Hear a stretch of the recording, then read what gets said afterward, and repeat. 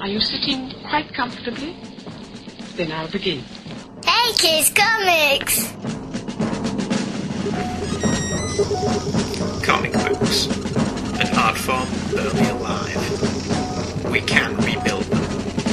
We have the technology. With digital downloads and bookstore penetration, which sounds a bit rude, we can make them better than they were before. Better, stronger, faster.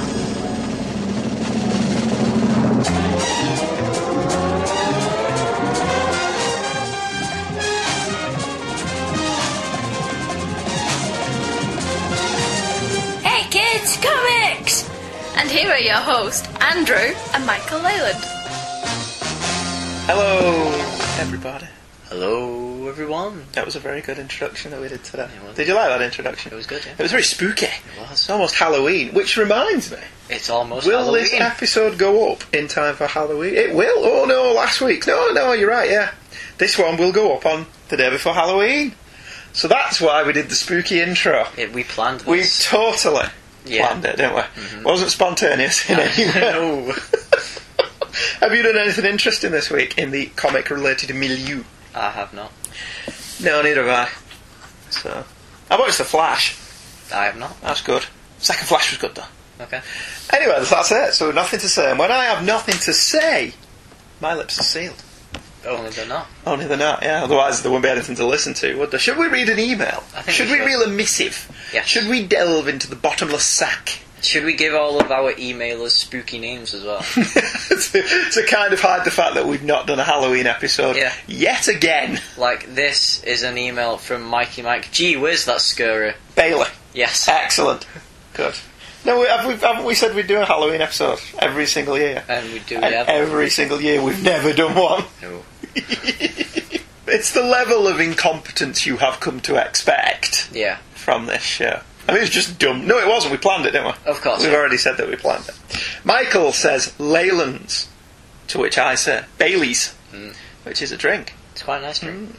I have consulted with my vast phalanx of attorneys, and they have advised me that for the moment no legal action can be taken for you using the name Nottin' But the 90s. Apparently the fact that I was a lazy bastard and never actually went through with doing that series of episodes negates any legal claim to the name. So combine that with the fact that I like you, and no cease and desist letters will be coming your way. Well, we like you too, Mike. This is probably going to be a short one, that's what she said, because I have only read one of the 3 books you have discussed today. I used to have Web of Spider-Man 100, but I sold it recently.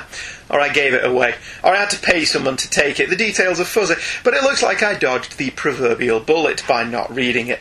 I've only sampled a few of Terry Kavanagh's Spider-Man stories, and nothing personal to the guy, because I'm sure he's a lovely fellow that gives to charity and dotes on his family, and will one day lead the revolution against the machines, or whatever. But he never really grabbed me as a writer, so thanks for saving me the time. This will not be forgotten. You're very welcome. We read Web of Spider-Man 100 So to you don't spur have to- the nation, Yes. to spur the world from the crime that was that comic. It was pretty aerodynamic, though. Yeah, it was. It has to be said. Flew right across the room. Sincerely, thank you for saving me the pain of having to read the issue of FF that you covered. Sounded like tripe. Again, your service to fankind will go down in history. Actually, we didn't mind that issue of the FF. Did we not? No, Which one no. was it? Sue Yancey Streetwalker. Oh, right. Copyright, Chris Franklin. Yes. Yeah. It's funny though. Yeah. Yancey Streetwalker was the best name that came out of that. Anyway, Michael continues. So that leaves Electric Blue Superman. This is a prime example of not being into something at the time of publication, but looking back fondly on it later when something worse came along. To be fair, I was excited for the costume and power change when it hit in 1997. Things had gotten a little stagnant in the Superman books over the course of 96, and between the marriage and then this costume power change, things were gelling again. And this was big news when it came out. I remember visiting a friend in Pennsylvania around the time the issue came out and waking up to see Carl Kiesel on CNN talking about it. So this was another example of something happening in the Superman books that the real world took some limited interest in. Well, I liked the changes the new powers costumes brought at first. As the year wore on, my interest waned. By the time we got to Superman Red, Superman Blue, I was pretty much done with it. So you can imagine that my excitement for Superman Forever, the lenticular covered special that brought the traditional costume back, was pretty high.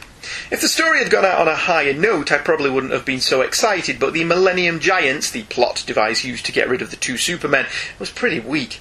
So I filed that away as a low point in my Superman collecting and moved on to bigger and better things, thinking that it can only get better from here.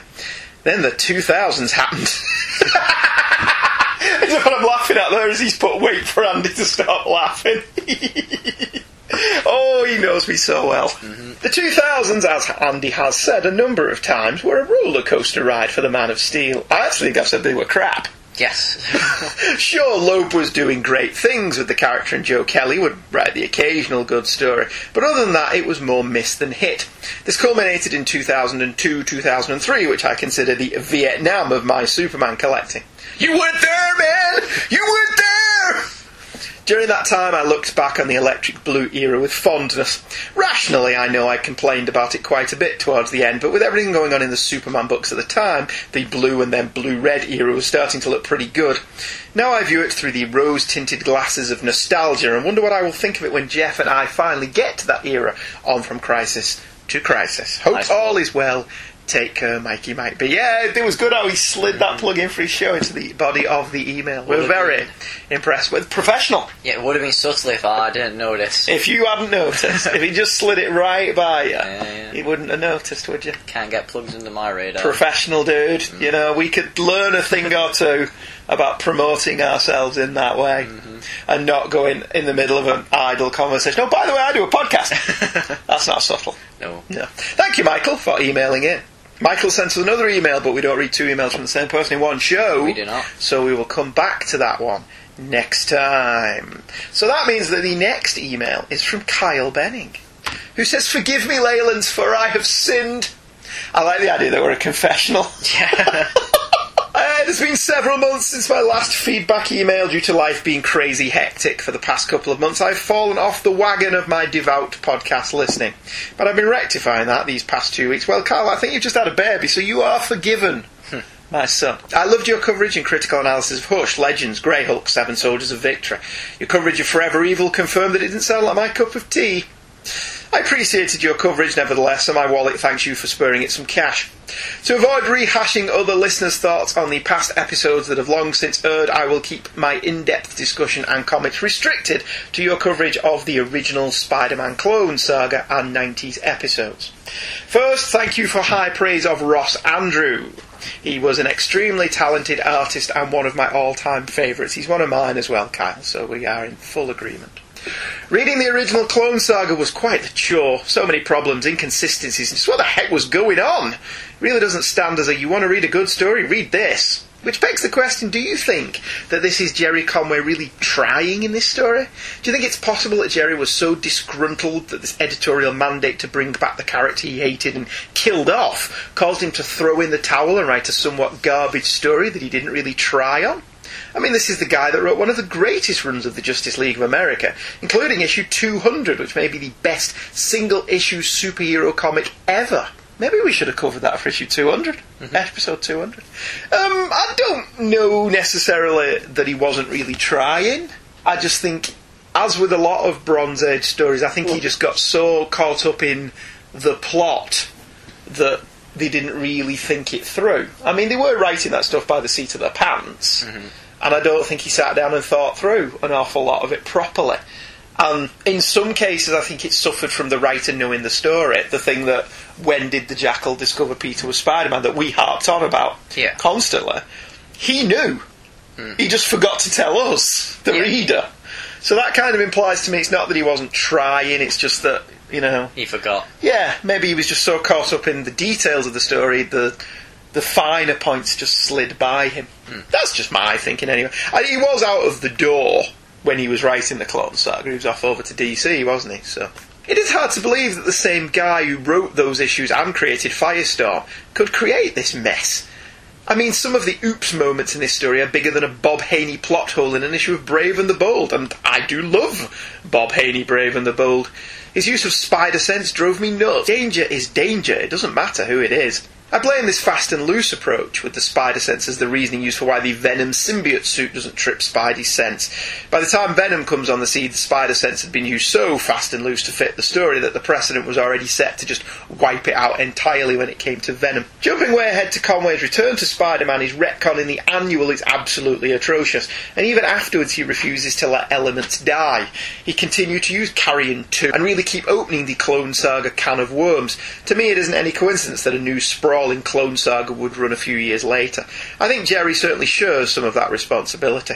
If Jerry had left it all alone and not tried to create more plot holes and loose ends in his terrible revisit, would the 90s Clone Saga have ever happened at all? Yeah, I think so. Yeah. Because they needed some reason to get rid of Peter. At the time that they did it, it was totally going to be real, wasn't it? Yeah. Except no substitutes, but then they changed their mind. I really enjoyed your 90s comic coverage. I don't really have a whole lot to add, and you two have pretty much hit the nail on the head. Some really bad, some really good. Despite the sales of the time, which were heavily Marvel and Image in the early half of the decade, I think the quality cake goes to DC, who managed to steer clear of those 90s tropes for the most part.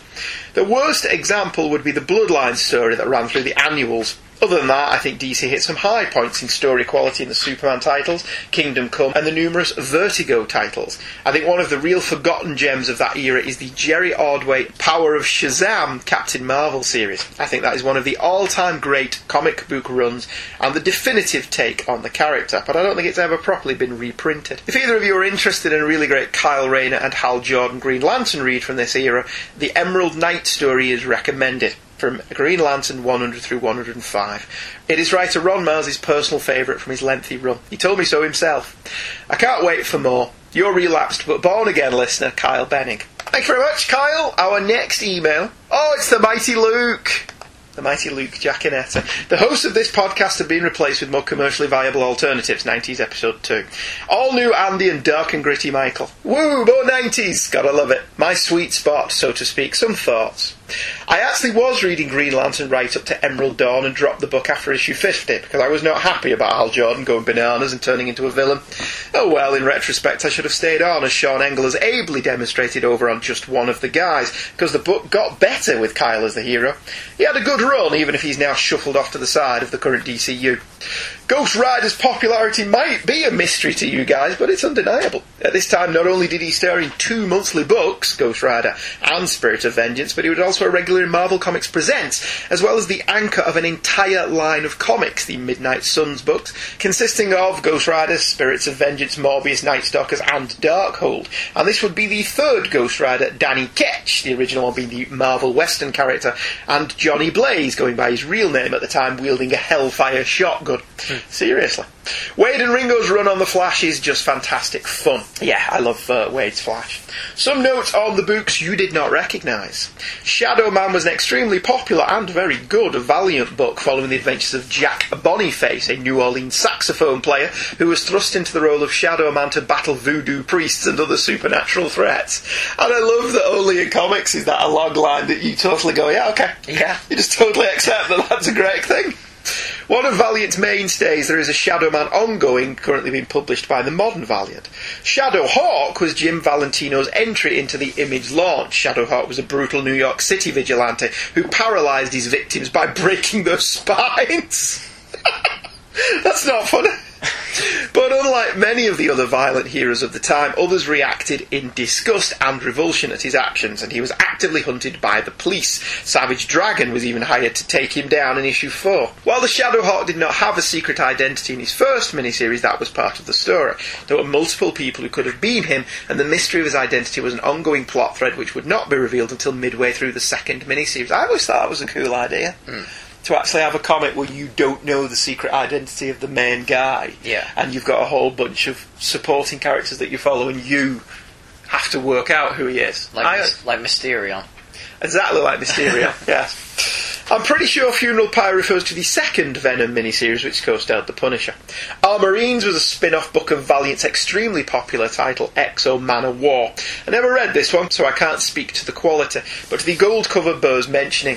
Valiant's gold cover programme was not a sales gimmick. The gold covers had extremely limited print runs, I want to say 500 apiece, and you could not buy them. Instead, they were given to fans and retailers who went above and beyond in their devotion and promotion of Valiant comics. Whilst not commanding the big bucks, books they did at the time, the gold books are still sought after and do sell for decent money. As an aside, Valiant was one of the absolute best publishers of the early 90s, and the fact that you can find lots of their books in the cheap bins is not a testament of their quality. Instead, it's a virtual gold mine of good comics waiting to be picked up on the cheap. Enjoying the 90s coverage and looking forward to more, Luke. Well, thank you very much, Luke. 3 long ones though, so we've just got time to squeeze in a short one from the mighty Chris Franklin. Young spawn cats. Drinking diarrhea is better than drinking puke. Did we say that? I think we did. Okay. This almost made me ruin my at-work monitor via spit take and create a spectacle by guffawing out loud in my cubicle. This is why I love your show, from the heights of critical examination straight to bawdy bathroom humour and all places in between. Well, we're glad you appreciated that. I almost cut that because I thought it was a bit too vulgar. Fair enough. But then I thought, well, the conversation won't make any sense. You can never be too vulgar. You can never be... I think you can be a little bit too vulgar. Isn't the line a dot on this show? No, the line is something that we passed a long time ago, actually. Well, we appreciate that we made you spit all over your monitor, Chris. That's great. I wouldn't say it was the heights of critical examination. Maybe the middle of critical examination. I really don't have much to add, continues Chris. I didn't say in my previously filled Lee McFarlane letter. For favourite 90s books, in addition to many of those you two mentioned, I'll add these because you didn't ask. Robin by Chuck Dixon was one of the most enjoyable comics for a good 100-issue run, plus the 3 miniseries. And if you haven't read these, I think you'd enjoy them. Dixon managed to capture much of the flavour of the early Spider-Man. Plus, you get great artwork by Tom Grummett, Mike Wieringo and Pete Woods, amongst others. Yeah, Robin is on my list of things to go back and find. We have got some, haven't we? We've got all the Nightfall stuff. Yeah. And I've read the first 3 miniseries. I just didn't follow his solo book for a while. Yeah. I always read it when it crossed over, like Cataclysm and Avalanche or whatever it was called, when they had the Earthquake. Was it called Earthquake? What was the Batman story called? What was that? Aftershock? So Cataclysm must have been, and then it was No Man's Land. So I read it when all of that was happening. JLA by Morrison and Porter really put the majesty back into that title for the first time since the early 80s when Perez was drawing the book. I think it's definitely Morrison's best straight superhero work, mind-blowing concepts that were still comprehensible. Starman by James Robinson, Tony Harris and Peter Schneisberg, I don't know if that's his name, Schneisberg, is my all-time favourite finite comic run. You guys really need to jump into this one. Robinson weaves DC history into a deeply personal family narrative. I will admit to tearing up a few times while reading this series. It's pure comics joy. Everyone recommends Sandman, don't they? Sandman, Starman, yeah, everyone recommends Sandman as well. Yeah. So, yeah, everyone recommends that. So, at some point we will have to have a read. Point. Even if it's digitally. Even if it's digitally. So now they didn't carry on with the trades, did they? Scum. Anyway, thank you very much, Christopher, Luke, Kyle and Michael, for emailing in this day. We still have lots pootling around in the sack. All those people that we mentioned in issue 200, plus another couple of people that have already emailed in for us to get to. We may have to do an email show to burn through some of these at some point. But we'll worry about that. I may do it over Christmas, actually. I may have put a couple out over Christmas. Alright, thank you very much all those that have emailed, and we are waiting to get your email. Thank you those that we read tonight, and thank you for listening, lovely people. We will be back with more Hey Kids Comics 1980. Thank you, Mark Taylor, after this break.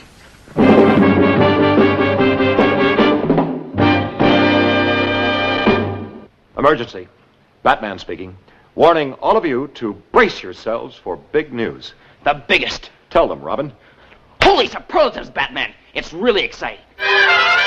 Greetings, citizens. Join me, your old bat chum, John S. Drew, on my journey to discover what it is I love about the classic 1966 Batman television series on the Batcave podcast. Each episode, I'm joined by a guest host as we review the classic television series. There's a new episode every 2 weeks. Same bat time, same bat channel on iTunes, Stitcher Radio, or at thebatcavepodcast.com. Holy memoranda, folks. Make a note not to miss it. Good thinking, Robin. By By 1983, the Bronze Age of comics was still in full swing, with DC still following their tried and true paths, without real innovation. Jim Shooter's editorial reign at Marvel, however, was bearing some tasty fruit. Frank Miller's run on Daredevil was reaching a crescendo after a number of years of being a critical and commercial darling, but Uncanny X-Men had entered a new era of greatness with the arrival of Paul Smith on art duties. Roger Stern was writing both The Amazing Spider-Man and The Avengers, and making both titles engrossing superhero-based character dramas, a move followed by John Byrne in how he approached the Fantastic Four and his new book Alpha Flight. Marvel Tales had begun reprinting the early Lee Ditko Spider-Man stories, and the further adventures of Indiana Jones followed Star Wars as another Lucasfilm licensed book. Speaking of Star Wars, hype for Return of the Jedi meant that, for the first time, the movie adaptation got its own miniseries as opposed to being part of the main comic. Bill Mantlo was following in Roger Stern's footsteps in making Peter Parker a decent comic in its own right, and Marvel were experimenting with glossy-papered high-end reprints of the best-remembered stories from the 1970s, such as Warlock, Moon Knight, and Captain Marvel. Original graphic novels like God Loves Man Killed and The New Mutants, and expensive direct sales only comics like Marvel Fanfare were also experimental and innovative. Some comics had great painted or photo covers, and artistic innovation from artists like Frank Miller and Vil Senkovic was encouraged. With Walt Simonson taking over Thor and the year ending with the wacky hijinks of Assistant Editors Month, an argument can be made, I think, that 1983 was Marvel's best sustained year since the late 1960s. For DC, however, the early part of the 1980s progressed pretty much as they had begun. There was precious little in the way of new concepts or daring innovation at DC throughout 1983. What was being tried with the main Batman titles was an interesting experiment, with both Batman and Detective Comics essentially being treated as a bi-weekly continued comic. The same writer handled both books, and the plots intertwined between the two. The new Teen Titans was DC's darling, a critically adored, commercially successful relaunch of a two-time failure. Marv Wolfman and George Perez managed to make a book that was, at times, outselling some of Marvel's biggest names. Otherwise, it was business as usual. Whilst there were flashes of brilliance, such as The Brave and the Bold, whenever it was written by Alan Brennett, or Mike W. Barr's Green Arrow miniseries, Wonder Woman still resolutely refused to be interesting, and Green Lantern, The Flash, and the Justice League all seemed stuck in a rut. The cancellation of The Brave and the Bold to make way for Batman and the Outsiders also signified the beginning of the end of the team-up book, with Marvel 2-in-1 also ending this year, coincidentally almost at the same time. However, the winds of change were starting to blow for DC. Frank Miller jumped ship after leaving Daredevil to write a bookshelf-format creator-owned miniseries called Ronin, and over in the saga of the Swamp Thing, the year would end with the beginning of a run that would turn around DC's fortunes. Alan Moore's The Anatomy Lesson. For Superman, it was the year Gil Kane arrived. Kane, a veteran comics artist with a very Marmite style, arrived on Action Comics and turned completely on its head the notion that all Superman comics had to look exactly the same as they had for the past couple of decades. Love it or hate it, and people still debate this run, it was definitely memorable. Superman also regularly appeared in DC's Best Of digests as well. The Chris Reeve movie's doing a lot to keep the character in the public eye, and DC rode that wave all the way to the beach. There were also a number of memorable DC Comics Presents stories, including a great annual that featured Superwoman. Our randomly picked Superman issue for this year, however, is issue 380, cover dated February 1983. Superman plunging into the past, runs the cover, Superboy flying into the future, and both headed for a senses-shattering smash-up. Drawn by Ross Andrew and Dick Giordano, the aforementioned find themselves hurtling at each other, a purple, red and yellow background behind them.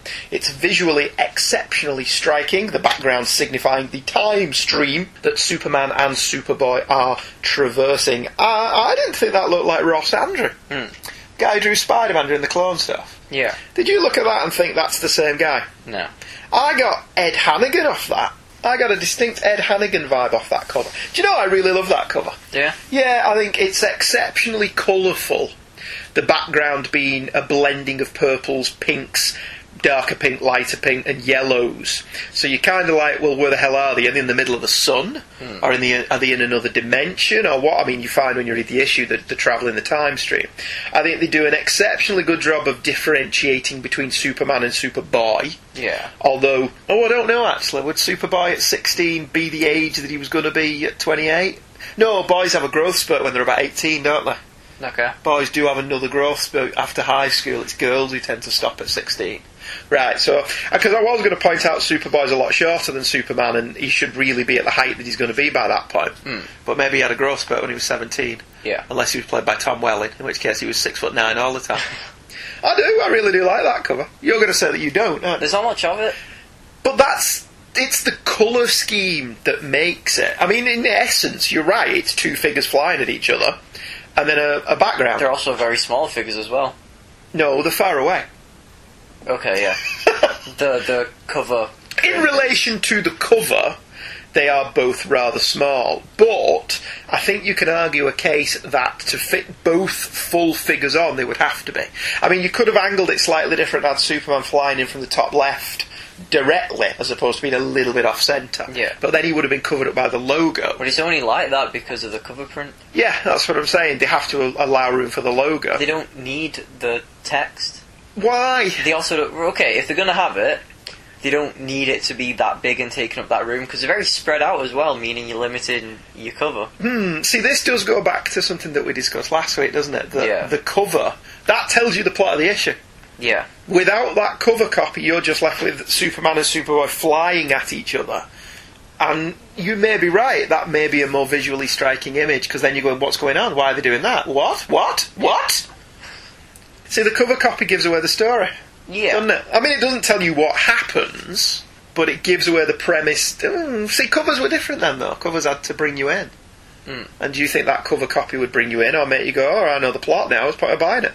The cover copy, maybe. It's just the cover copy takes up more room than the cover. You think? Yeah.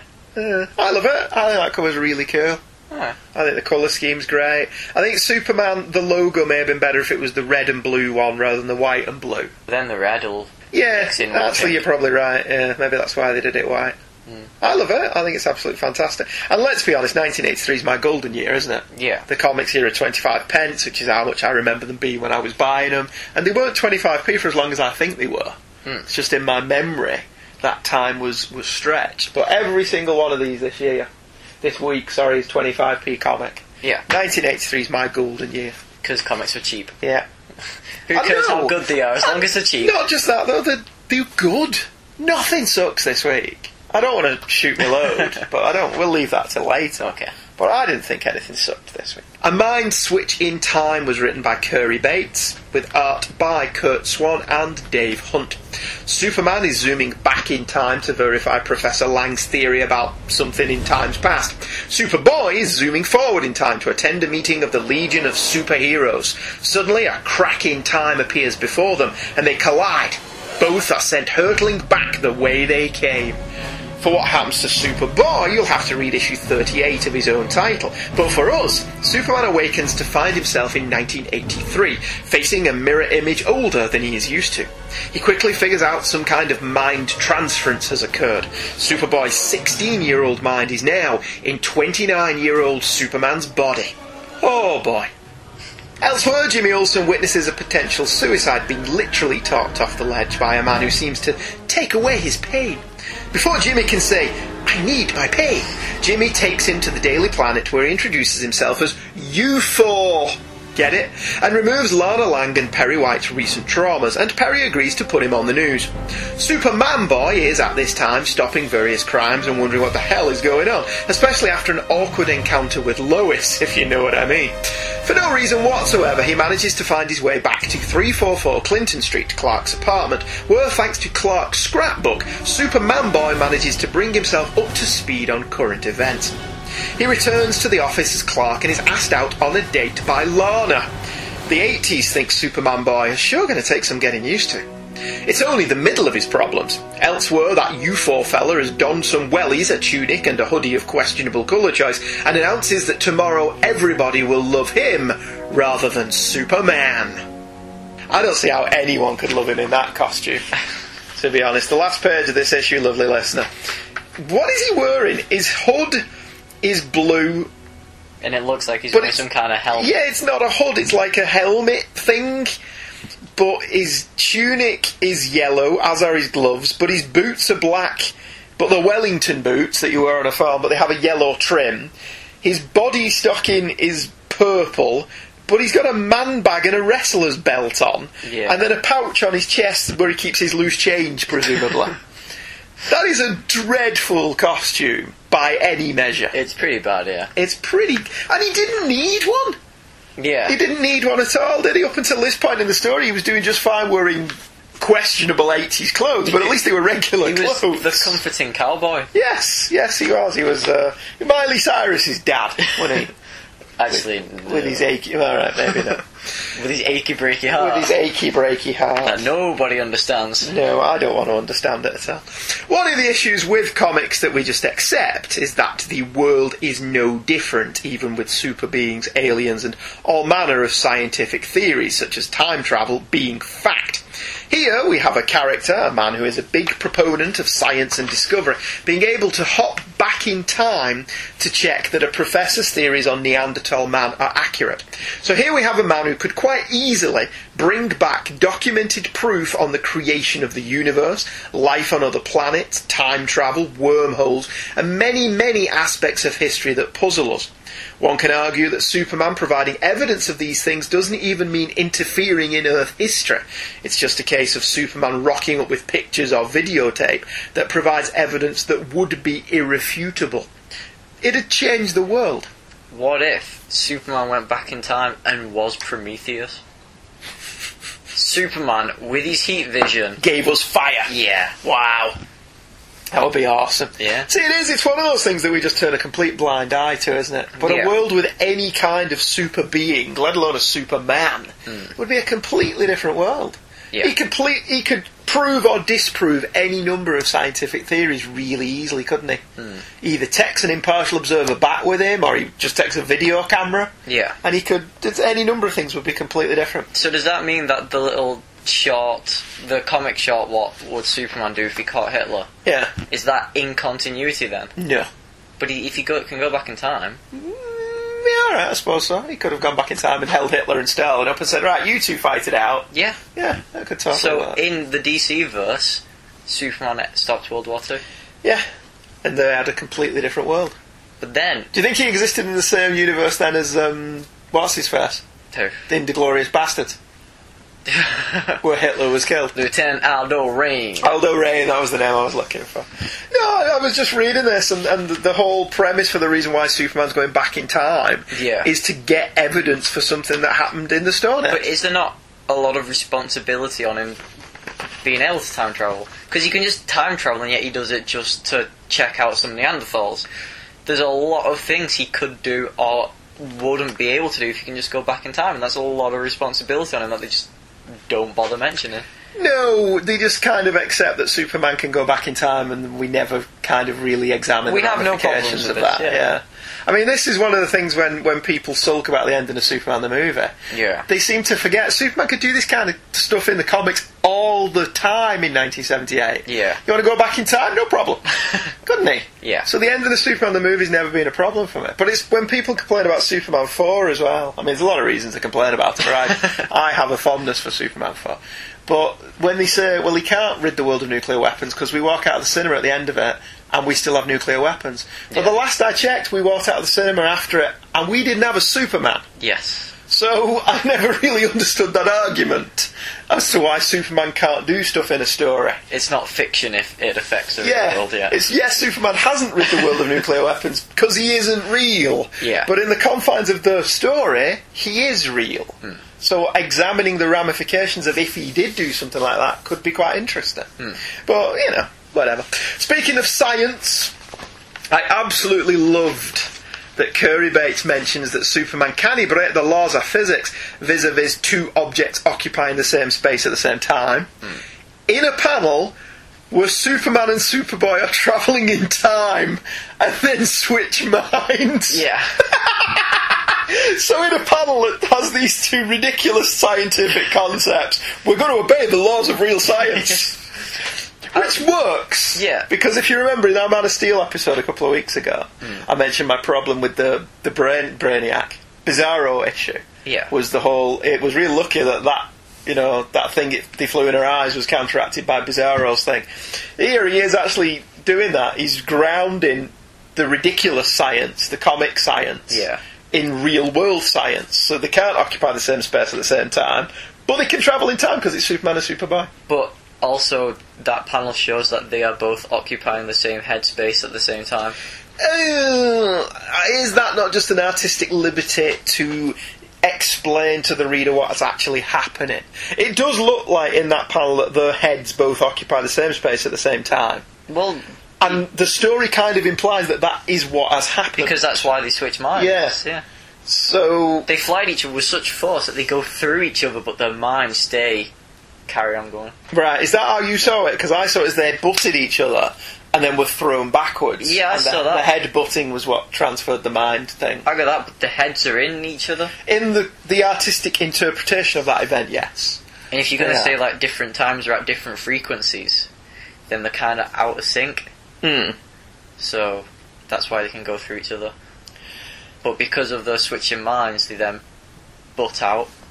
Yeah, the idea that two objects can occupy the same space at the same time, that has suddenly been broken by Superman and Superboy, and the laws of physics, the physics god is saying, no, you can't do that, and he just splits them apart. Yes. Alright, okay. But that's what I meant about it. I liked that there was a real piece of science thrown in amidst the science fiction. Yes. The fictional aspect. I also like the panel where they hit each other and bounce back. Superman's the same, but Superboy just keeps on twirling.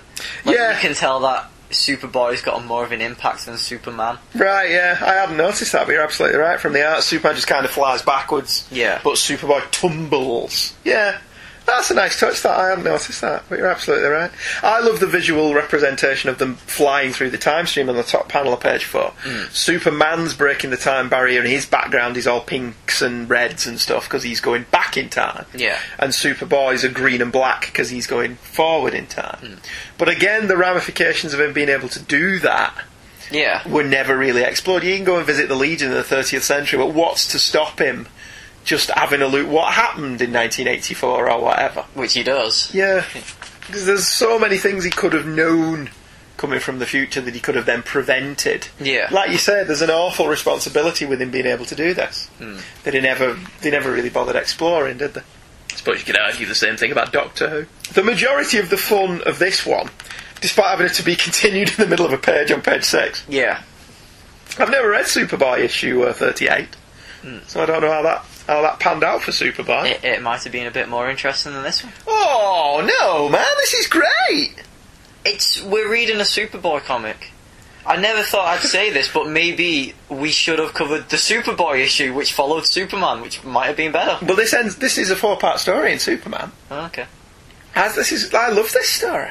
Alright. It's one of my favourites. I just thought we're covering... Don't be dissing a mind-switching time, dude. I'm not, but we're following Superboy. Yeah, but it's I see what you're saying, but it's still Superman's body.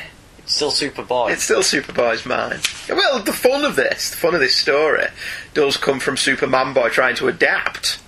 I mean, the mind switch is just to have fun with the story, so it didn't bother me in the way that the Bizarro one did.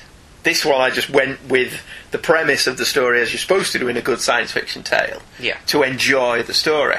Whereas the Bizarro one just made me keep scratching my head. Wait, what? What? Huh? Whereas this one I went, alright, okay, I'll go with that. Maybe it's 5 years of Quantum Leap. Because he has a Quantum Leap gag in this issue. He looks in the mirror and sees a face that is not his.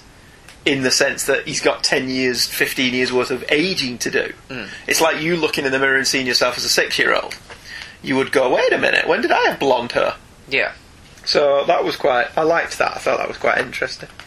The guy on the ledge who's about to commit suicide, I thought was quite an interesting and unintentionally funny scene. Yes. Because Jimmy Olsen just punches the guy in the face who's saying, oh, get on with it and jump. Yeah. Isn't that guy looking at a very large lawsuit in today's litigious age? Maybe. It was cathartic for Jimmy. Yeah. But that guy is now going straight to his lawyer and reporting Jimmy Olsen for punching him in the face without provocation, which is what he's done. Yeah. And he's got a ton of witnesses. Yeah. And Jimmy Olsen's moderately famous because somebody actually says, "Say, it's that hotshot young reporter, Jimmy Olsen." Like we don't know. Yes. Maybe Jimmy just paid people off. Superman Boy catches a girder that just falls while they're making a building in downtown Metropolis. And I loved that he caught it. And he caught it in just the right moment that it didn't hurt anybody. Yeah. But they thought they were going to get hit by it, then it just hovers in mid-air. Yeah. So they don't actually see it. But then he throws it back into place. Instead of carrying it up, like a sensible person would do. He throws it, it lands perfectly, and then he gets up there just as it lands and nails it into place properly. Mm-hmm. I thought it was really cool, albeit a little bit stupid. Yeah. Because I thought, what if something had gone wrong and he'd hit some of those men? But he's Superman. He would have flown away. Nobody saw him. Nobody's... Yeah, I did think that was really cool. How he just effortlessly just chucked it back into place. That was brilliant. U4, oh dear God, is the guy who rescues the man on the ledge, who ultimately, I presume, is the hooded man at the end of the story. He's actually a lot scarier in his cowboy shirt and jeans than he is in the silly outfit he wears on the last page. Because there's more of an element of believability to him if he's dressed like a normal man, isn't there? Yeah. The minute he puts that ridiculous ensemble on at the end, you just don't take him seriously. But just here, just being a normal cowboy, he's more. There's something more threatening about him. Yeah. And something slightly unnerving about him that you don't get from the silly costume that he wears. Superman Boy notes that crime is significantly increased in the future, which would make him question what he does if he's made no difference, presumably. I mean, if you lived in Metropolis, would you commit a crime in Metropolis? Probably not. If you were a criminal, wouldn't you live anywhere but Metropolis? Yeah. If I was a bank robber, I wouldn't be robbing banks in Gotham, Central City, or Metropolis. Yeah. Or New York. Anywhere else, I'm fine. Nowhere else has superheroes. Texas, no superheroes. I go rob banks there. They're all rich there as well, aren't they? That's where I'd live if I was the Purple Man. Okay, I'd live in Texas. Yeah. Or someone else that's affluent. Where else is affluent? I don't know. Maybe Perth in Australia. Oh, they have Man of Bats in Texas, don't they? Do they? Maybe I won't go there. Well, somewhere near them. Australia doesn't have a superhero, does it? I go and live there. Yes, it does. It has the black rider, black jet, black something. Okay. Jet Girl? No. That was Naomi Watts. She's Australian. She can be a superhero. She's fought King Kong. Anyway, should we get back to this comic? Okay. How did Superboy know where he lived? That was dumb. It was the only part of this story that I absolutely didn't go with or buy. There's that bit that I feel myself being pulled towards that apartment building down below, as if some sort of inerring homing instinct was guiding me along, and that's just stupid.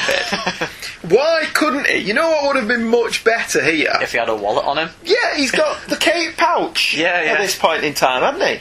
Would have been much better if in the cape pouch he'd had Clark Kent's clothes that had his wallet in with his driver's licence. Yeah. That could have been done in one Does he have a panel. driver's licence? You'd still have to have ID, don't you? I guess. So whether it was a driver's licence or something, he would have identification on him. Yeah. That would say where he lived. And it still would have been one panel. That he would have gone, I found my clothes in my cape pouch and that's told me my address, 344 Clinton. Yeah. This was just silly.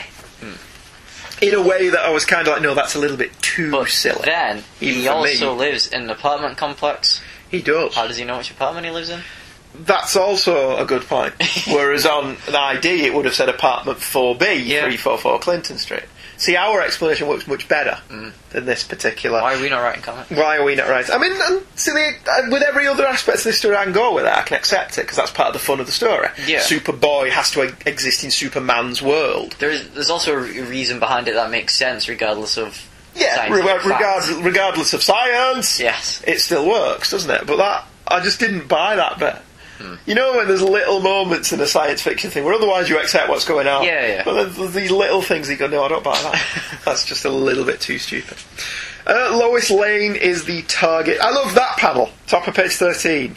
I love that panel on the top of page 13 of Superman just lounging around at home, reading his scrapbook. I don't know why I like that panel. I just like the idea that Superman lounges, because he's not got changed, does he? No. Stayed in his Superman costume. I thought that was quite cool. Lois is the target of a purse-snatching or necklace-snatcher, and is more than capable of kicking ass on her own, which I did like. I like that a lot. But what I especially liked was that she instantly knew something was wrong with Superman. Yeah. That was good. That there was none of this, she didn't notice drivel. I mean, it does beg the question why she's never noticed that he's Clark Kent then. Yeah. If she can instantly spot that there's something a bit wrong with him here because he's acting like a 16-year-old boy. But I thought that was really clever. I don't recall if Superman was dating Lois at this point, because Lana seems to have the hots for Clark, which would have made for an interesting double date. Yeah. Wouldn't it? Lois and Clark and Lana, and Lois and Superman and Lana and Clark. Maybe he'd have to get one of the robots, the Robo-Superman. He'd have to get one of his robots from the fortress. Yeah. Can you imagine if that ended up getting hot and heavy and it was the robot? The robot. Is it fully functional? It would either be really bad or really good. Depending on your point of view. Yeah. Depending on how detailed Superman's robots are. Yeah, I did like that there's some commentary on the Superman comic status quo of the time. God, we just said the word status quo. That Superman Boy notes that Jonathan would be a tad annoyed that Clark is a minor celebrity, given that Jonathan was always the advocate of Clark maintaining a low profile.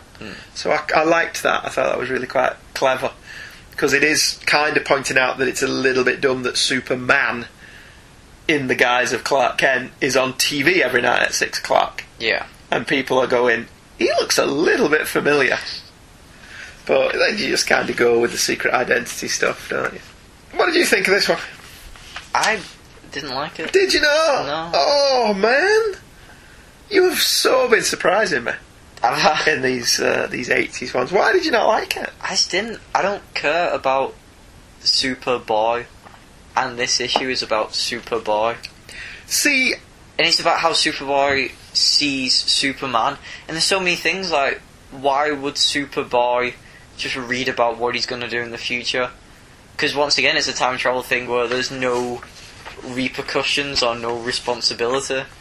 See, I would imagine, like I say, I've never read it, that the Superboy issue is a lot more emotional, because it's Superman getting to visit Jonathan and Martha again. Yeah. And they're dead at this point in this continuity. So maybe I should dig out a copy of Superboy 38 from somewhere. If you've got one, lovely listener, send it my way. Yeah. And I'll have a read of it, and maybe we'll cover the entire story. Yeah. Because this is a 4-part story. It's kind of like the Superman and what Superboy must be like are two sides of the same coin. Where this is a chance to have Superboy have silly Superman antics. Yeah. The flip side of this story is it's a chance for a personal Superman story. See, despite being pretty much the creative team that produced the last week's issue, which I didn't particularly think much of, did I? I didn't think it was bad, but I thought this was a more interesting story. It's still plot heavy. Yeah. Because that's what DC was at the time, very plot driven, because apparently that's the way Julius Schwartz liked it. But this one, despite being pretty high concept, has many great character moments that sold it. I mean, you're looking at this now at 5 years of Quantum Leap that did this every week. Yeah. Buffy the Vampire Slayer's done this story. Data in Star Trek's done this. You can probably think of any number of TV shows that have done body swapping. Farscape did it rather brilliantly. Farscape did it. So, but at the time, this was high concept. I mean, we've already said that it's pretty weak tea that Superman Boy just finds 344 Clinton. But I thought everything else here was just a joy. From Superman Boy trying to act mature and Lois seeing right through it, to him trying to flirt with Lana with corny dialogue that, you know, she would be like, what's he trying to do? Yeah. Because she points that out, and she thinks he's been deliberately corny. To his dialogue with the police, some of the scenes with the Mind Switch hero were really a lot of fun. U4, he seemed like a pretty weak villain, didn't he? Kind of like Cyborg from Star Trek. I need my pain. I did like the bit where he's on the roof with the guy, though. Yeah, where he's talking him down. Yeah, the eyes down, barrel of the gun approach to it. Yeah, I mean, he's not the focus of the issue. So he was okay as a bad guy, and I am interested in seeing where he goes from here. He's the bad guys. The plot element here is Superboy trying to adapt to being Superman, and I felt that was a lot of fun for the most part. Specific of the time moments concerned the Kents living in a normal house and running a general store, rather than being farmers, which I think was a development specific to the Bronze Age, and all the WGBS stuff with Clark being the newscaster and journalist. The emphasis on the Clark Kent aspect of his life elevates this for me much higher, than the issue we covered last week. And it's interesting that in 3 years hence, this kind of tale just couldn't happen. In post-crisis, they couldn't do this kind of story anymore. Superboy didn't exist. Yeah. Superman couldn't travel in time anymore. So it did kind of prove there was still life in this era. It being the 1980s, there's a couple of adverts. Atari. Wow. Look at that joystick, proper Atari joystick with the red button. Who didn't have one of them? Well, you didn't. No, I didn't. Magnum PI. The 308 GTS Ferrari is, I presume that's a model kit. Yeah, well, it's Revell. That you can buy. Yeah, it's a Revell model kit. Well done. I don't know what all that stuff is. That look like Cthulhu. I don't think it's Cthulhu. It's Dungeons and Dragons. Dungeons of Dread Return to Brookmere. Yeah, it's Dungeons and Dragons. You're absolutely right. Never got into Dungeons and Dragons. Did you? Barely. A little bit. You do a little lot of role-playing stuff, don't you? I never got into that. Sergeant Rock play sets. Wow, they're pretty cool. I didn't know there was any Sergeant Rock play sets. Excellent Meanwhile column by Dick Giordano. I always liked his Meanwhile columns. And a 2-page letters page. Sadly, Todd McFarlane didn't write in this week. Well, I was saddened by it. You didn't seem overly concerned that Todd McFarlane didn't write in this week. For the Batman, this was a big year. Although not as big as 1989, obviously. Whilst the Batman title alternated with Detective Comics to make it a bi-weekly strip, writer Jerry Conway added subplots that he skillfully interwove between each comic. But on the downside, it was the beginning of something that by the 90s would become normal. The idea that to follow a single storyline you had to read comics you may not normally buy. Batman was the better title, featuring stunning covers, some designed by Ed Hannigan, and incredibly underrated art by Don Newton. Conway would go from strength to strength this year, creating Killer Croc, and by year's end, a new Robin. The cover to Batman issue 356 is a comics staple, reflected in somebody's spectacles to Batman's fight. The man is Hugo Strange, the technique familiar to both Batman fans and Spider-Man fans. It's still a great cover, though, by Hannigan and Dick Giordano. "Struggle all you want, Batman," Strange cries. "You can never defeat yourself." You like that one? Yeah. And it's great. It contradicts the story inside a little bit. Well, the cover doesn't have to be a true reflection on the story inside. And it also doesn't have to tell you the entire story. And it doesn't, no, because that makes it look like Hugo Strange has pitched Batman versus Batman, which is not how the story would play out, is it? But it's a good cover, though. Ed Hannigan delivered some truly fantastic covers during the early 1980s. The Double Life of Hugo Strange was written by Jerry Conway with art by Don Newton and Dick Giordano. A strange man dons the cape and cowl of the Batman and admires himself in the mirror. "The clothes do make the man," the stranger quips as Alfred and Dick Grayson laugh in the background. Sitting by the dock of the bay, Bruce and Vicky Vale enjoy a moonlight smooch, but Vicky is called away for a meeting.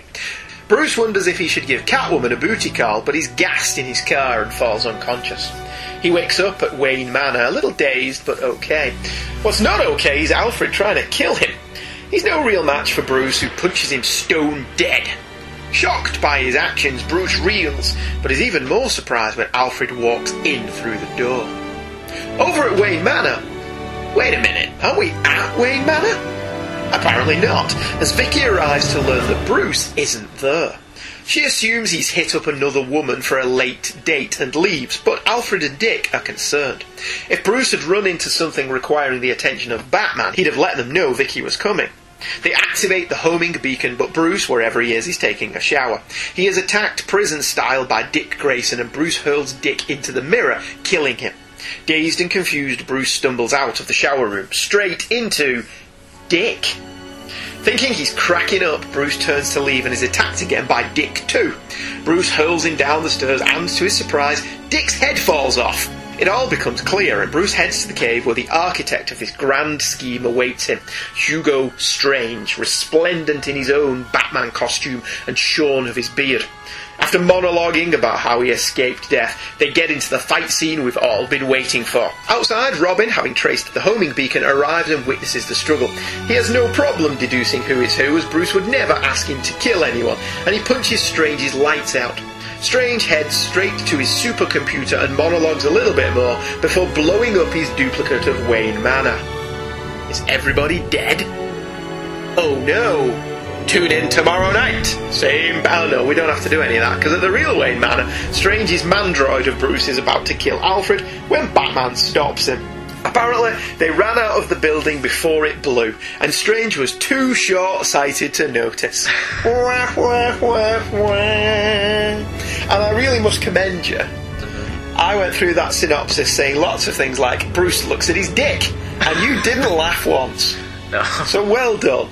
I applaud you for being able to keep a straight face during a synopsis that had a lot of dick.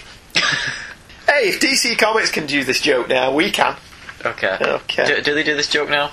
Yeah, when the new Nightwing title was promoted with the log line, "You don't know Dick." Right, okay. Yeah, I remember. Yeah. That was the poster. Right, okay. And I was a bit, I don't know if that's terribly appropriate. But hey, what do I know? Maybe the kids today like that kind of thing. Go on. Well, you know what I like about this first page? The first page. The very first page. Looking at the panels of the Bat top. Yes. Look at the top of that. It's a jumper. Yeah. The Bat outfit is a woolly jumper. Well, it's cold in Gotham City, dude. Okay, yeah. And maybe it's stitched like that to hide the Kevlar Could be. that he has in the suit. Or is that just a modern invention? Man, yeah. This Batman was so good. He didn't need no Kevlar. That's what I like that opening panel, because you're led to believe it's Bruce getting dressed. Yeah. And then we get to the next page, and it's Hugo Strange wearing the Batman outfit with a beard. And Batman looks really weird with a beard. Yeah. Doesn't he? That cowl does not suit a beard. Yes. Especially, he's got one of those chin-stroking Open University type beards as well, hasn't he? Like he should be lecturing you on quantum physics at 6 o'clock in the morning on BBC Two. So, yeah. It is quite off-putting. Gotham, according to the caption box on page 3, is America's most romantic city. Yeah. Really? I didn't get that either. Gotham is America's most romantic city? Maybe romance was at an all-time low. I was just going to say, what does that say about the other country, the other cities in the country?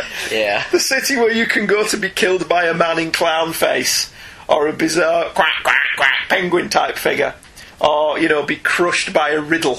Yeah. That if you don't answer, you get shot in the head. This is America's most romantic city. At least the Joker hits Harley where you won't be able to see the bruises. That's true, but there isn't a Harley Quinn yet.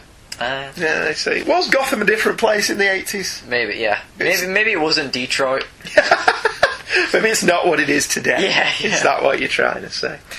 Why does Vicky have a meeting this late at night? She says she's been busy with work, doesn't she? She does. And then she says, I've got to be at a special budget meeting in 15 minutes. Late at night. Maybe Picture News doesn't shut. I don't know. I like that last panel of Bruce. What? I just like it because I like his pose. His body language. Yes, I am getting laid tonight. Well, maybe he was. I'll eat you later for a nightcap. So, yeah, he is kind of counting chickens there, isn't he? Yeah. Alright, fair enough. Bruce used to head up the Wayne Foundation. It actually says in a thought balloon here. In the last issue we read, he was running it. So maybe there's been a minor change over the past 2 years that we weren't aware of. Because he's back at Wayne Manor. Was he back at Wayne Manor last issue? No. Was he still living in the penthouse? Yeah. He was, wasn't he? Because the sunlight glanced off his eyes, didn't he? So they're slowly moving him back to the regular... I don't want to say status quo again. Bruce is dating both Selina and Vicky Vale? Was that what we were to imply from reading this? Well, maybe when he's Bruce, he's on Vicky Vale, and then when he's Batman, it's Selina Kyle. And Clark is seeing both Lois and Lana? No. Superman is seeing Lois. And Clark is seeing Lana. What's in the water in the DC universe? When, secret identities. I mean, I can buy Bruce Wayne doing it because he's rich enough to afford 2 women. Yeah. And Superman's fast enough to afford 2 women. Yeah. So, but it seemed a bit dubious to me. He's kind of thinking about Selina Kyle while he's snogging Vicky Vale. Yeah. I didn't know quite what to make about that, to be honest, but as with the stories last week, I can't help but think that the villain's reveal could have been kept from the reader. I mean, granted, the title of the story has the villain's name in it, and the cover has him on it, so it's not like it was a secret, but going straight from Bruce Wayne at Wayne Manor, in speech marks, to Vicky arriving at the real Wayne Manor and Bruce not being there, could have been a lovely little tantalising mystery that I think Conway could have milked a little bit more. If they'd have cut the scene short to Vicky Vale leaving rather than pad it out and reveal to us that that's the real people. We could have been in the position as readers as Dick and Alfred are. Yeah. Like, where is he? What the hell is going on? And we would have been, but he's at Wayne Manor, what's happening? Yeah. By tipping the hand there, on page 7, where Hugo Strange dressed as Batman is watching him, I think they could have kept that out a little bit. Even though we know who the villain is, we would still have been in the dark as to where Bruce was. Do you get what I mean? Structurally, you could have excised that page. Even with the reveal of the villain, you could have still cut short the bits with Alfred and Dick in it, so it could just be everything is set in the same Wayne Manor, or it's not, but we don't know which is which. Yeah, that's what I'm saying to you. And it could just knowing that Hugo Strange is the bad guy, you still could have had that whole mystery. Yeah. This story could have played out as a much bigger mystery, because we as the reader now know everything that's going on by page 7. Yeah. Whereas if they'd excised that little bit, yes, we know that Hugo's the villain, but we wouldn't have known where Bruce was. We'd have been as in the dark as Bruce is. Yeah. We'd have been, but he's at Wayne Manor. What's going on? And then they could have revealed that later on, like on page 14. Yeah. I think that would have been structurally more interesting. That the reader would have been in the dark just as Bruce Wayne was. It is what it is, isn't it? Yeah. I made my inner 14-year-old titter, and I use the word titter deliberately because it makes Michael laugh, to have naked Bruce Wayne say Dick whilst hurling Robin across the room. I presume this naked fight scene has led to many a shipper fanfic. Yeah. One would have thought. Although I'm never really comfortable with that because Dick's Bruce's son. Yeah. And I think I always think that's because it's like in Supernatural when they did that joke about, they explained to Dean what shipping was. Yeah. And they said, yeah, between you and Sam. And he's like, they do know we're brothers, right? Yeah. So it kind of always strikes me as a bit like that, to be honest with you. Although silliness aside, I thought this scene was actually really well done. Because taking somebody in a shower adds a level of vulnerability to them. Yeah. So it made sense that Robin would try and attack Bruce this way. Basically, he tries to do a prison killing, doesn't he? He's got some piano wire and he tries to throttle him in the shower. Yeah. So it's a good scene that inadvertently made me laugh because my inner 14-year-old is never that far away. and then Bruce brutally murders Dick Grayson. Bruce brutally murders him, yeah. And he's already killed Alfred. Yeah. So he's going 2 for 2, isn't he? So subconsciously, Bruce Wayne wants to kill Alfred and Dick Grayson, and he wants to do 2 women at the same time. Yeah. What does this issue say about his mental state? Saying a lot about our hero Batman. How Hugo Strange survived the events of I Am the Batman by Englehart and Rogers doesn't really bear much scrutiny, does it? It relies on the barrel being airtight and having enough air for Hugo to live off, whilst given that he clearly states, once I was safely away. It relies on Hugo knowing where the current would take him, how deep he'd end up, and where to surface. And if we recall that story, Boss Thorne's men had given him quite a beating. So he wasn't really in tip-top shape. But, whatever. It doesn't contradict that story, so we can live with it.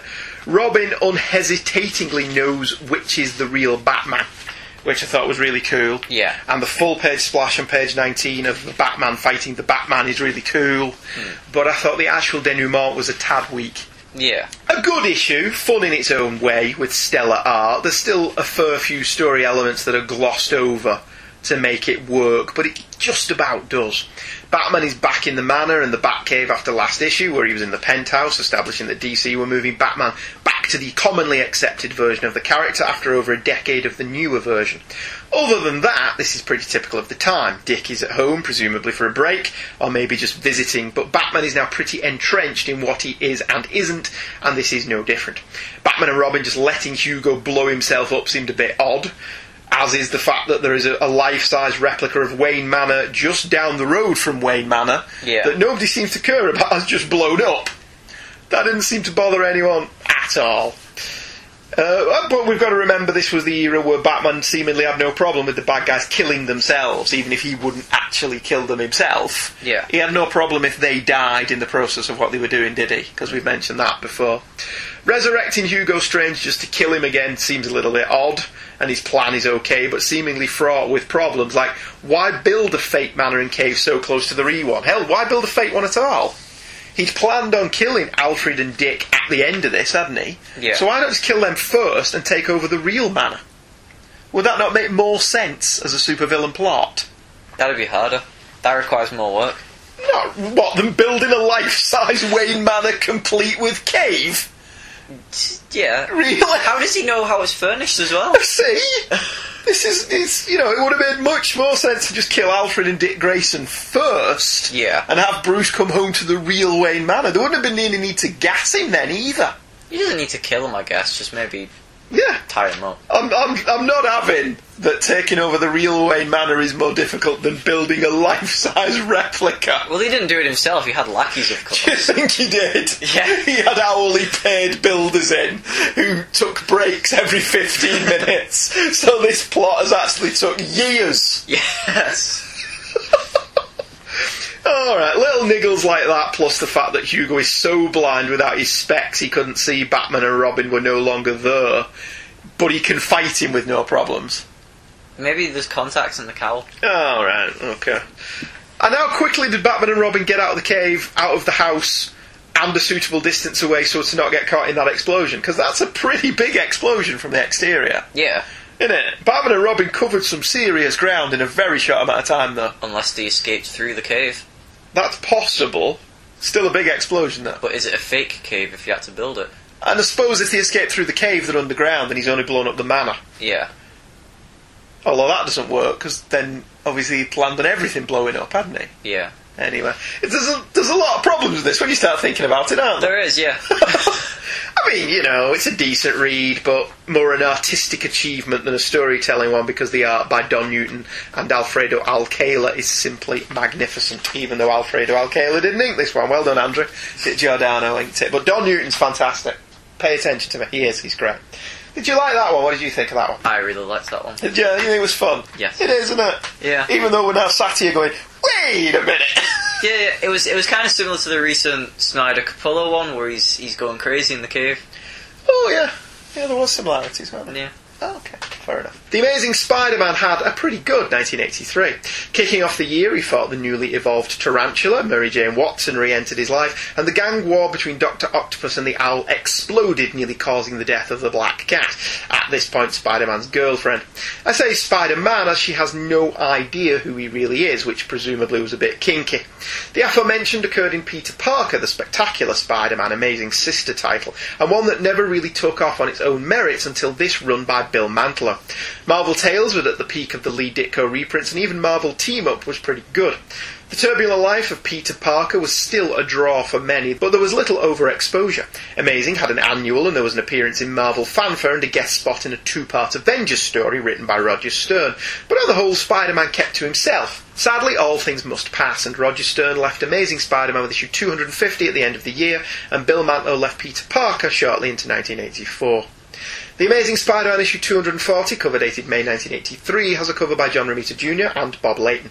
I think it's absolutely stunning. The Vulture hovers large and in charge in the background as Spider-Man swings up front. The sun shines in the background. Despite being rather minimalist, there is no bad here. Everyone looks on model yet updated, and I think it's simply glorious. Disagree with me then? I don't disagree. I think the Vulture looks very Ditko-esque. No wrong with that. But the Spider-Man looks very Romita-esque. And nothing wrong with that either. Best of both worlds. Yeah, it's a nice mix of the two. I think it's a glorious cover. I think it's absolutely fantastic. The same artists handled the interior. Roger Stern scripted a story called Wings of Vengeance. Adrian Toombs, aka The Vulture, is living high on the hog in a retirement village in the southwest where the police don't even suspect he's located. And why should they? Keeping a low profile, doing jobs in secret, the Vulture has managed to achieve the high life, and even that blasted wall crawler can't force him back to New York. Leafing through his morning copy of the Daily Bugle, however, one name does strike at the heart of the Vulture: Bestman Electronics. His day ruined, his mood darkened, Mr. Toombs books the first flight back to New York. In that same Big Apple, Peter Parker awakens from a nightmare that also serves to sum up recent events in his life. Realising he slept the better part of the day away, he decides to check up on Aunt May and her new boyfriend Nathan Lubensky in Queens, because it is time for some pie. The Vulture has arrived in New York and flies to Columbus Circle, where Bestman Electronics are holding an expo. Even more angered now, the Vulture vows to make Gregory Bestman wish he'd never been born. At Mays, Nathan shows off his new cable hookup, which picks up public access. They tune in at just the right time to see a live broadcast from the expo when a startled cameraman captures the Vulture on film. Peter makes a quick exit and double times it to the convention centre as Spider-Man. Inside, the Vulture is trashing the joint, demanding to know where Bestman is. Spider-Man, via arrangement with the police, gains entrance and tackles the Vulture, but his cockiness allows the Vulture to gain the upper hand. Instead of tackling Spidey outright, the Vulture uses the equipment in the expo to create a diversion so he can retreat and plan anew. He sets off a direct current generator that keeps Spider-Man on the hop, but as the Vulture is about to flee, he spies Gregory Bestman. Spider-Man tries to avoid the lightning shocks and prevent the Vulture grabbing Bestman, but when he alights upon a smooth surface for but a second, disaster strikes, and the random lightning hits him in the split second he is grounded.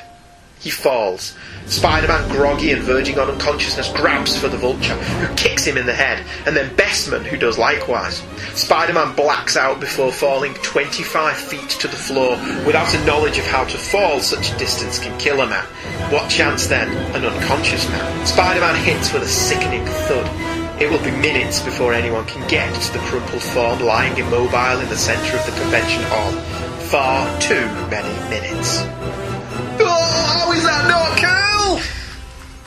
Excellent splash page, which is odd given that it is nothing but a liver-spotted hand reaching for a newspaper. I love that the credits for the paper, for the comic, are all over the newspapers. Yeah. I thought that was really cool. Colour section by Bob Sharon, Shooter indicted, Rough House Romita Jr. to beat babyface Bob Layton. Oh, that was really cool. I read through the entire issue going with the credits. Did you not notice them? No, I didn't. Oh, that's really clever, isn't it? I went back and saw them. It's great. Yeah. I think that's a really clever way of doing it, because they're not in your face either. No. Very, very, very, very, very good. There's also references to the events of Peter Parker, the Spectacular Spider-Man. So bringing you up to speed in what's going on in the other title. The Vulture's also remarkably smart here. How many times have we thought that these bad guys should just get the hell out of New York or Gotham or Metropolis? We said it earlier this show, didn't we? Yeah. Just move away to somewhere and keep a low profile, somewhere that doesn't have a superhero. You know, I'd be living somewhere affluent and quiet and just stealing what I needed subtly without attracting attention to myself. Well, as much as you couldn't attract attention to yourself if you had purple skin. I mean, that would be a minor drawback, but, you know, good idea. There are some brilliant artistic touches throughout this comic. Especially over the pages where Peter has a nightmare. Firstly, the blinds reflected on the floor on the final panel of page 3. I think such an easy technique, but so effective to show the sun coming through the window to tell you that it's much later on in the morning than Peter thinks it is. And then the actual lack of backgrounds and the surrealism of the 2-page dream sequence, which I just thought was stunning. Thought it was absolutely beautiful 2-page splash. Again, bringing you up to speed on what's going on with the Owl, and Dr. Octopus and Black Cat and Hobgoblin and Gladiator. Brilliant stuff. Did you like that? As an art boy. I thought it was great. I love the way it doesn't have a panel border as well, apart from on the bits where Peter's asleep, so his dream doesn't have panel borders, because, you know, there are no confines to dreams. I don't know if that was deliberate, but I thought it was a pretty damn cool touch if it wasn't. Stern's dialogue is incredibly natural and real throughout the issue, and the page where Peter swings by the General Tectonics lab where he was bitten, and then past Midtown High, is wonderfully evocative without feeling like it was shoehorned in. Nice way to recap his origin as well, without it being one of those, I will recap my origin now. Love the panel of him changing, where he's running across the rooftop. Love him jumping over himself to take his pants off, which I thought was really brilliant. I loved the Lieutenant Keating scene. In fact, you know, everything I have to say about this issue should just be repetitive. It's an absolutely top-notch issue. Stern, at the peak of his powers, manages to weave characterisation, action, drama and humour into a stark tale of revenge. We have no idea why the Vulture wants Gregory Bestman, only that whatever it is, it's an all-consuming rage that has brought him out of his comfy retirement. The art is gorgeous, Romita Jr. and Layton making an excellent team. And if this isn't one of Spider-Man's best ever issues in one of his best ever years of publication, it's only because the other issues published this year were just so strong. Don't you dare tell me you didn't like this one. You are, aren't you? That's what you're going to say. I didn't like it. Oh, man! No. I didn't not like it because I thought there was nothing wrong with it. It's just, it suffers the same problem I have with every other Spider-Man issue. From this time period. Yeah, it didn't hook me because I didn't feel that connection which you kind of have to Spider-Man. Why not? The only Spider-Man I've enjoyed is from Straczynski onwards. That's because I've read it almost ongoingly from Straczynski onwards. This was fantastic! I'm not saying I had a problem with it, and I'm not saying it was bad, I'm just saying I did not have that connection to it. See, if you'd have grown up reading it, yeah, you're saying, I have more of a connection to Straczynski onwards than Dan Slott, because that's what That's the one you're reading? Yeah. Well, you were born in 95, so really you should have grown up with the Clone Saga, dude. I should have. Or maybe your parenting was so good, you spurred me that. I kept you away from it. I let you read Preacher, but I kept you away from the Clone Saga. The Clone Saga is, yeah. Oh, alright then, fair enough. The Uncanny X-Men had lost Dave Cockrum for a second time, which was rather careless of it, and welcomed artist Paul Smith. Smith's clean style was a departure from Cockrum and Byrne, but it was under his pencils that the X-Men started to become the sales juggernaut it would become throughout the 80s and 90s. The X-Men, under the scripting talents of Chris Claremont, would go from strength to strength in 1983, with the one regular title spawning two new ongoing series, The New Mutants and spin-off Alpha Flight, both of which followed hot on the heels of the solo Wolverine 4-issue mini-series. Wolverine would also start making guest appearances in other titles, including a guest shot in Daredevil. By the end of the year, Smith would be gone to be replaced by John Romita Jr., but the X-Men would have a reprint series, X-Men Classics, and another mini, X-Men vs. Micronauts. The mutant franchise was just beginning. The cover to Uncanny X-Men issue 168 is cover dated April 93 and features a cover by Smith of Kitty Pryde being backed against a wall, her tunic torn, her hair unkempt, her brow sweaty. A single tear falls from her cheek and a bruise is on her forehead. What? How? Why? It's exactly what you want from a cover. You want to know what the hell is going on. Or are you going to say it's simple? No, I like it. Because it's Paul Smith, so it is simple. Because that's what his art was, wasn't it? I love Paul Smith stuff. Do you not like it? No. Dear me, why? What do you not like about it? It's... I don't want to say it's bad. Because it clearly isn't. But it's not good. What's not good about it? His characters and his faces are bad. They're wide and open and expressive and great. And what do you mean bad? They're always off and different. These characters hardly look the same. Kitty looks the same. No, I don't agree with that at all. My main problem, the person I have the most problem is probably Nightcrawler or Wolverine. No. And I'm not feeling it. Oh, man. Waringo has a similar style, which is good. Yeah. Because his style... He's good at what he does, whereas this art isn't good at what it's doing. Oh, man. I suppose we've got to get through the synopsis then. Professor Xavier is a Jerk, written by Claremont, penciled by Smith, inked by Bob Wyacek. The X-Men are abuzz with the news that Kitty Pryde has been demoted to the trainee team, the New Mutants. Some, like Wolverine, feel the decision is unjust. Others, like Nightcrawler, feel that Kitty is still a child and should be protected. With Kitty greatly annoyed by the decision, her dance teacher tells her to present her case to Charles Xavier. He may change his mind. In the Danger Room, Xavier finds his new cloned body failing him with no clear reason why. He fears his legs failing is psychosomatic, and that he must choose between his legs and his usefulness to the X-Men. Lilandra, his lover and empress to the Shi'ar, is returning to retake her throne from her sister, Deathbird, and she would love it dearly if Charles joined her. Whilst all this is occurring, alien eyes watch. Over the next few days, Kitty tries everything from logic to passion to flattery, none of which works. Kitty laments that she'll be held back with the X-babies until she's ancient. She attempts to catch up on her studies but spots an anomaly on the computer. Whoever is in the maintenance tunnels isn't registering as an X-Man. She dons her costume, the old one, and heads down there where she discovers Lockheed, the dragon alien thing she met on another planet. The X-Men get around. Lockheed's not the problem, though. The Sidrian hunters are. A nest must have been born the last time they were here, and it's just hatched. Kitty flees, but the hunter knocks her over. Lockheed bails her out with fiery breath, a vulnerability apparently, and Kitty manages to stay one step ahead, taking out 2 of the hunters when a third catches her unawares. Fortunately, Colossus arrives, blocks the beam with his steel body, and punches the hunter's lights clean out. Finding the nest isn't a problem either, as Lockheed has set fire to it. With all well, Xavier notes that he's never actually seen Kitty in action, and impressed, he agrees to reinstate her to the X-Men on a trial basis.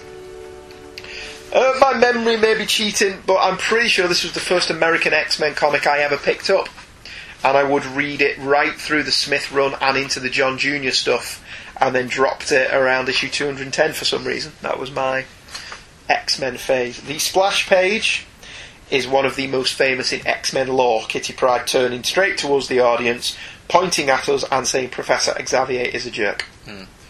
It's quite a famous panel, isn't it? It is. It was in Astonishing X-Men as well. Oh, was it? Yeah, Joss Whedon into it, yeah. Hovered it, yeah. Homaged, I suppose. Wolverine and Nightcrawler's conversation about the merits of Kitty being an X-Men are well thought out.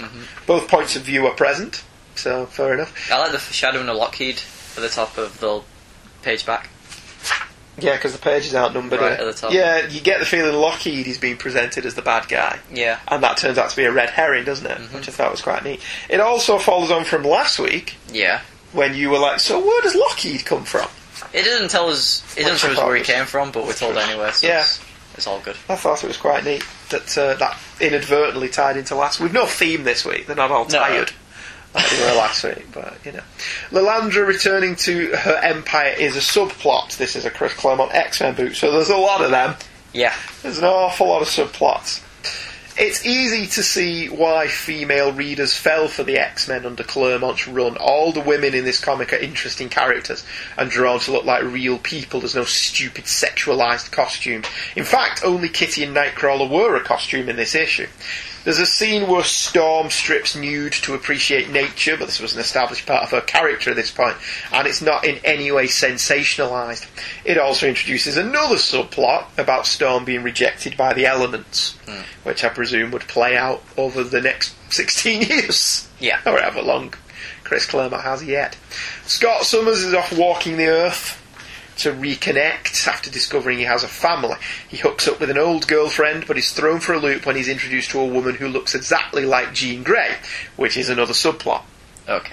Again, as we point out, there are lots of them. I do like the page before that of the montages of Kitty Pryde and Professor Xavier. Oh yeah, where she's trying flattery and passion and then cooperation and then just logically beating him at chess, which I quite like.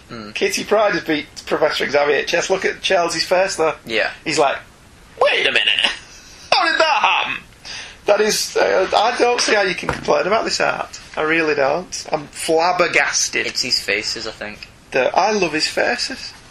I think they're just expressive without being too many lines. I think it's really quite stunning, to be honest with you. The posters on the wall in Kitty's room include Tom Selleck as Magnum P.I., a funny dragon calendar, Felix the cat, and a sign that states the Legion eats quiche. What does that mean? Is that a dig at the Legion of Superheroes? Could be. Could be. She also has a stuffed Winnie the Pooh, Okay. which I thought was quite neat. I like the panel of Nightcrawler with the little Teddy Nightcrawlers from the story. Yeah, from the one we covered last time, Yeah. Kitty's Fairy Tale. Kind of coincidentally, I was reading an essay today on the Manara Spider-Woman variant cover, Were you? and he used that exact panel Did he? as an argument for men being drawn in provocative poses. With Banff covering Nightcrawlers. Yeah. Yeah. Oh, I mean, I can see his point. Nightcrawler is wearing a skin-tight outfit, but... And, you know, in context, that's exactly what he's trying to do. Yeah, he's trying to seduce his girlfriend, so... I can see what he's saying, but that's not overtly sexualised. Paul Smith doesn't draw it that way. No. He's not drawn him with his ass sticking up. No. Although somebody did point out beautifully, J. Scott Campbell. J. Scott Campbell's Spider-Man cover, the Spider-Man in exactly the same position. Ditko did. Yeah. See, I think that was a bit of a storm in a thimble. Oh, yeah. To be honest with you, internet outrage over something that, you know, let's get upset over something important. I just thought it was quite funny to myself that I would read an essay that used the same panel as a comic we'd be covering today. Yeah, it's a coincidence works very well, doesn't it, for this show, as we discovered last week. Kitty's a great character in these early years, resourceful, smart, very tenacious. It's no wonder she caught on. I don't know what she's like nowadays, though, do you? No. Was she in Morrison's X-Men run? She got abandoned in outer space in Joss she Whedon's wasn't, run. because she returned Right. in Joss Whedon's run. Right, so she's not in Morrison's stuff. Yeah, I don't recall what happened to her after that. As far as She's I still know, floating out in space, as far as we as know. far as I know, she's still in the Giant Bullet. She must be back, I presume. Yeah, probably. She's wasted in Days of Future Past, I'll tell you that. Even as Ellen Page. Even as Ellen Page, That was a win-win casting What for a me. waste of Ellen Page that film was. What a waste of time and money that film was. Yeah, there's one really great scene in it. The rest of I've it's still not meh. seen it. I just have no interest. I think it's Bryan Singer. I think I'm just not interested in Bryan Singer's films. I think you can look at all his films and go, there's some brilliant set pieces. Yeah. X-Men 2, The Attack on the White House is brilliant, and the stalking, the Wolverine doing Berserker Rage in X-Mansion, and Superman Returns, the flight, the aeroplane save is brilliant. Yeah. In Days of Future Past, there's a Quicksilver scene that is utterly, utterly magnificent. Right. But the rest of the film is like, this is a bit dull. I'll be honest, I'd be happy if he did X-Men 2 and that's it. That was the only film he's ever done. Anyway, we're not talking about Days of Future Past. We are talking about this issue of The Uncanny X-Men, which I thought was pretty excellent all round. Whilst there are similarities to X-Men 144, where Kitty fought the Nagari, this isn't so much as a horror film as a teen drama. There's a lot of humour that Claremont mines through dialogue and a number of subplots bubbling along, most of which I omitted from the recap as being irrelevant to what we were looking at, and because I'm a lazy bugger by and large. Yeah. Claremont is aided immeasurably, in my opinion, by Paul Smith, whose command of facial expressions and wide-eyed open style really suits an optimistic character like Kitty. This is very much an interlude, a respite from whatever adventure the X-Men were on before, something to do with the Starjammers, and the Morlock story that's coming up. Everything you remember about what made the X-Men cool is in this issue, and Claremont judges it all with skill. Except you don't agree, do you? I like the Kitty Pryde story. Yeah. But my problem with this issue is that Claremont is very, very dense, and there are a lot of characters in the X-Men, so he gives each and every single member of the X-Men their own little subplot, and there are way too many subplots for a story that's about Kitty Pryde. You think? It's good that in a long run there are subplots, but I think he's introducing a subplot for every single character of the X-Men in a story that's primarily about Kitty Pryde. In a standard 22-page issue. Yeah. See, that's what made him who he was, I think, the subplots. I didn't mind him at all. I've got to be honest, I actually thought this was a really entertaining issue all round. I thought it was absolutely fantastic. Yeah, I like the Kitty Pryde stuff. It's just they're being interrupted every other page just so that the next member of the X-Men could get their time in the sun. Alright, fair enough. I think we're just going to have to agree to disagree this year. I still enjoyed it because I like Kitty Pryde, and Who doesn't like Kitty? Yeah, and I liked her story. Alright, fair enough. By 1983, comics were maturing as an art form. Claremont's X work, of which this was a great example, was sophisticated and intelligent. Spider-Man was just a great action-adventure romp with great characters, and this typified the Marvel comics of the era. The DC books, while still being more traditional, were also good reads, but Batman seemed to be achieving this by mimicking the plot-subplot character approach of Marvel, and Superman, as enjoyable as that issue was no different really to the decade prior. This would soon all change. I couldn't pick a favourite this month. I think all four of them were brilliant, thoroughly enjoyable. I think there was too many little plot holes in Batman for it to be the best of the month. I'm going to go with Amazing Spider-Man. Right, okay. What are you going with? Batman. Really? Mm-hmm. Okay, fair dues. Next time on an all-new episode of Hey Kids Comics, it's 1985. Do you know where your mutants are? Was that not the phrase in 1985? Something like that, wasn't it? Superman gets embroiled in the Crisis in Superman issue 414. Batman takes on Black Mask in Batman issue 386. It's the birth of Spider-Kid in Amazing Spider-Man issue 263. And it's the trial of Magneto in Uncanny X-Men issue 200. It's time for us to get out of town. See you next week. Bye-bye. Goodbye.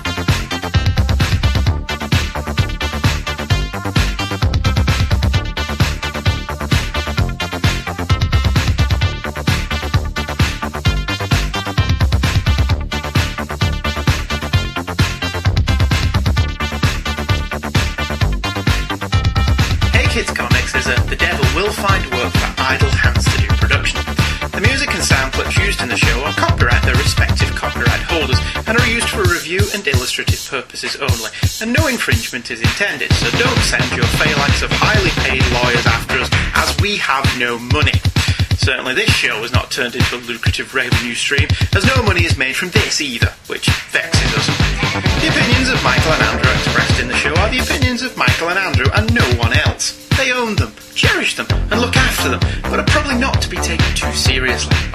New episodes drop every Thursday at twotruefreaks.com, and we can be emailed directly at heykidscomics@virginmedia.com. We can also be friended on Facebook by using Hey Kids, all one word, as the first name, and Comics as the surname. We do hope you enjoyed this episode of Hey Kids Comics.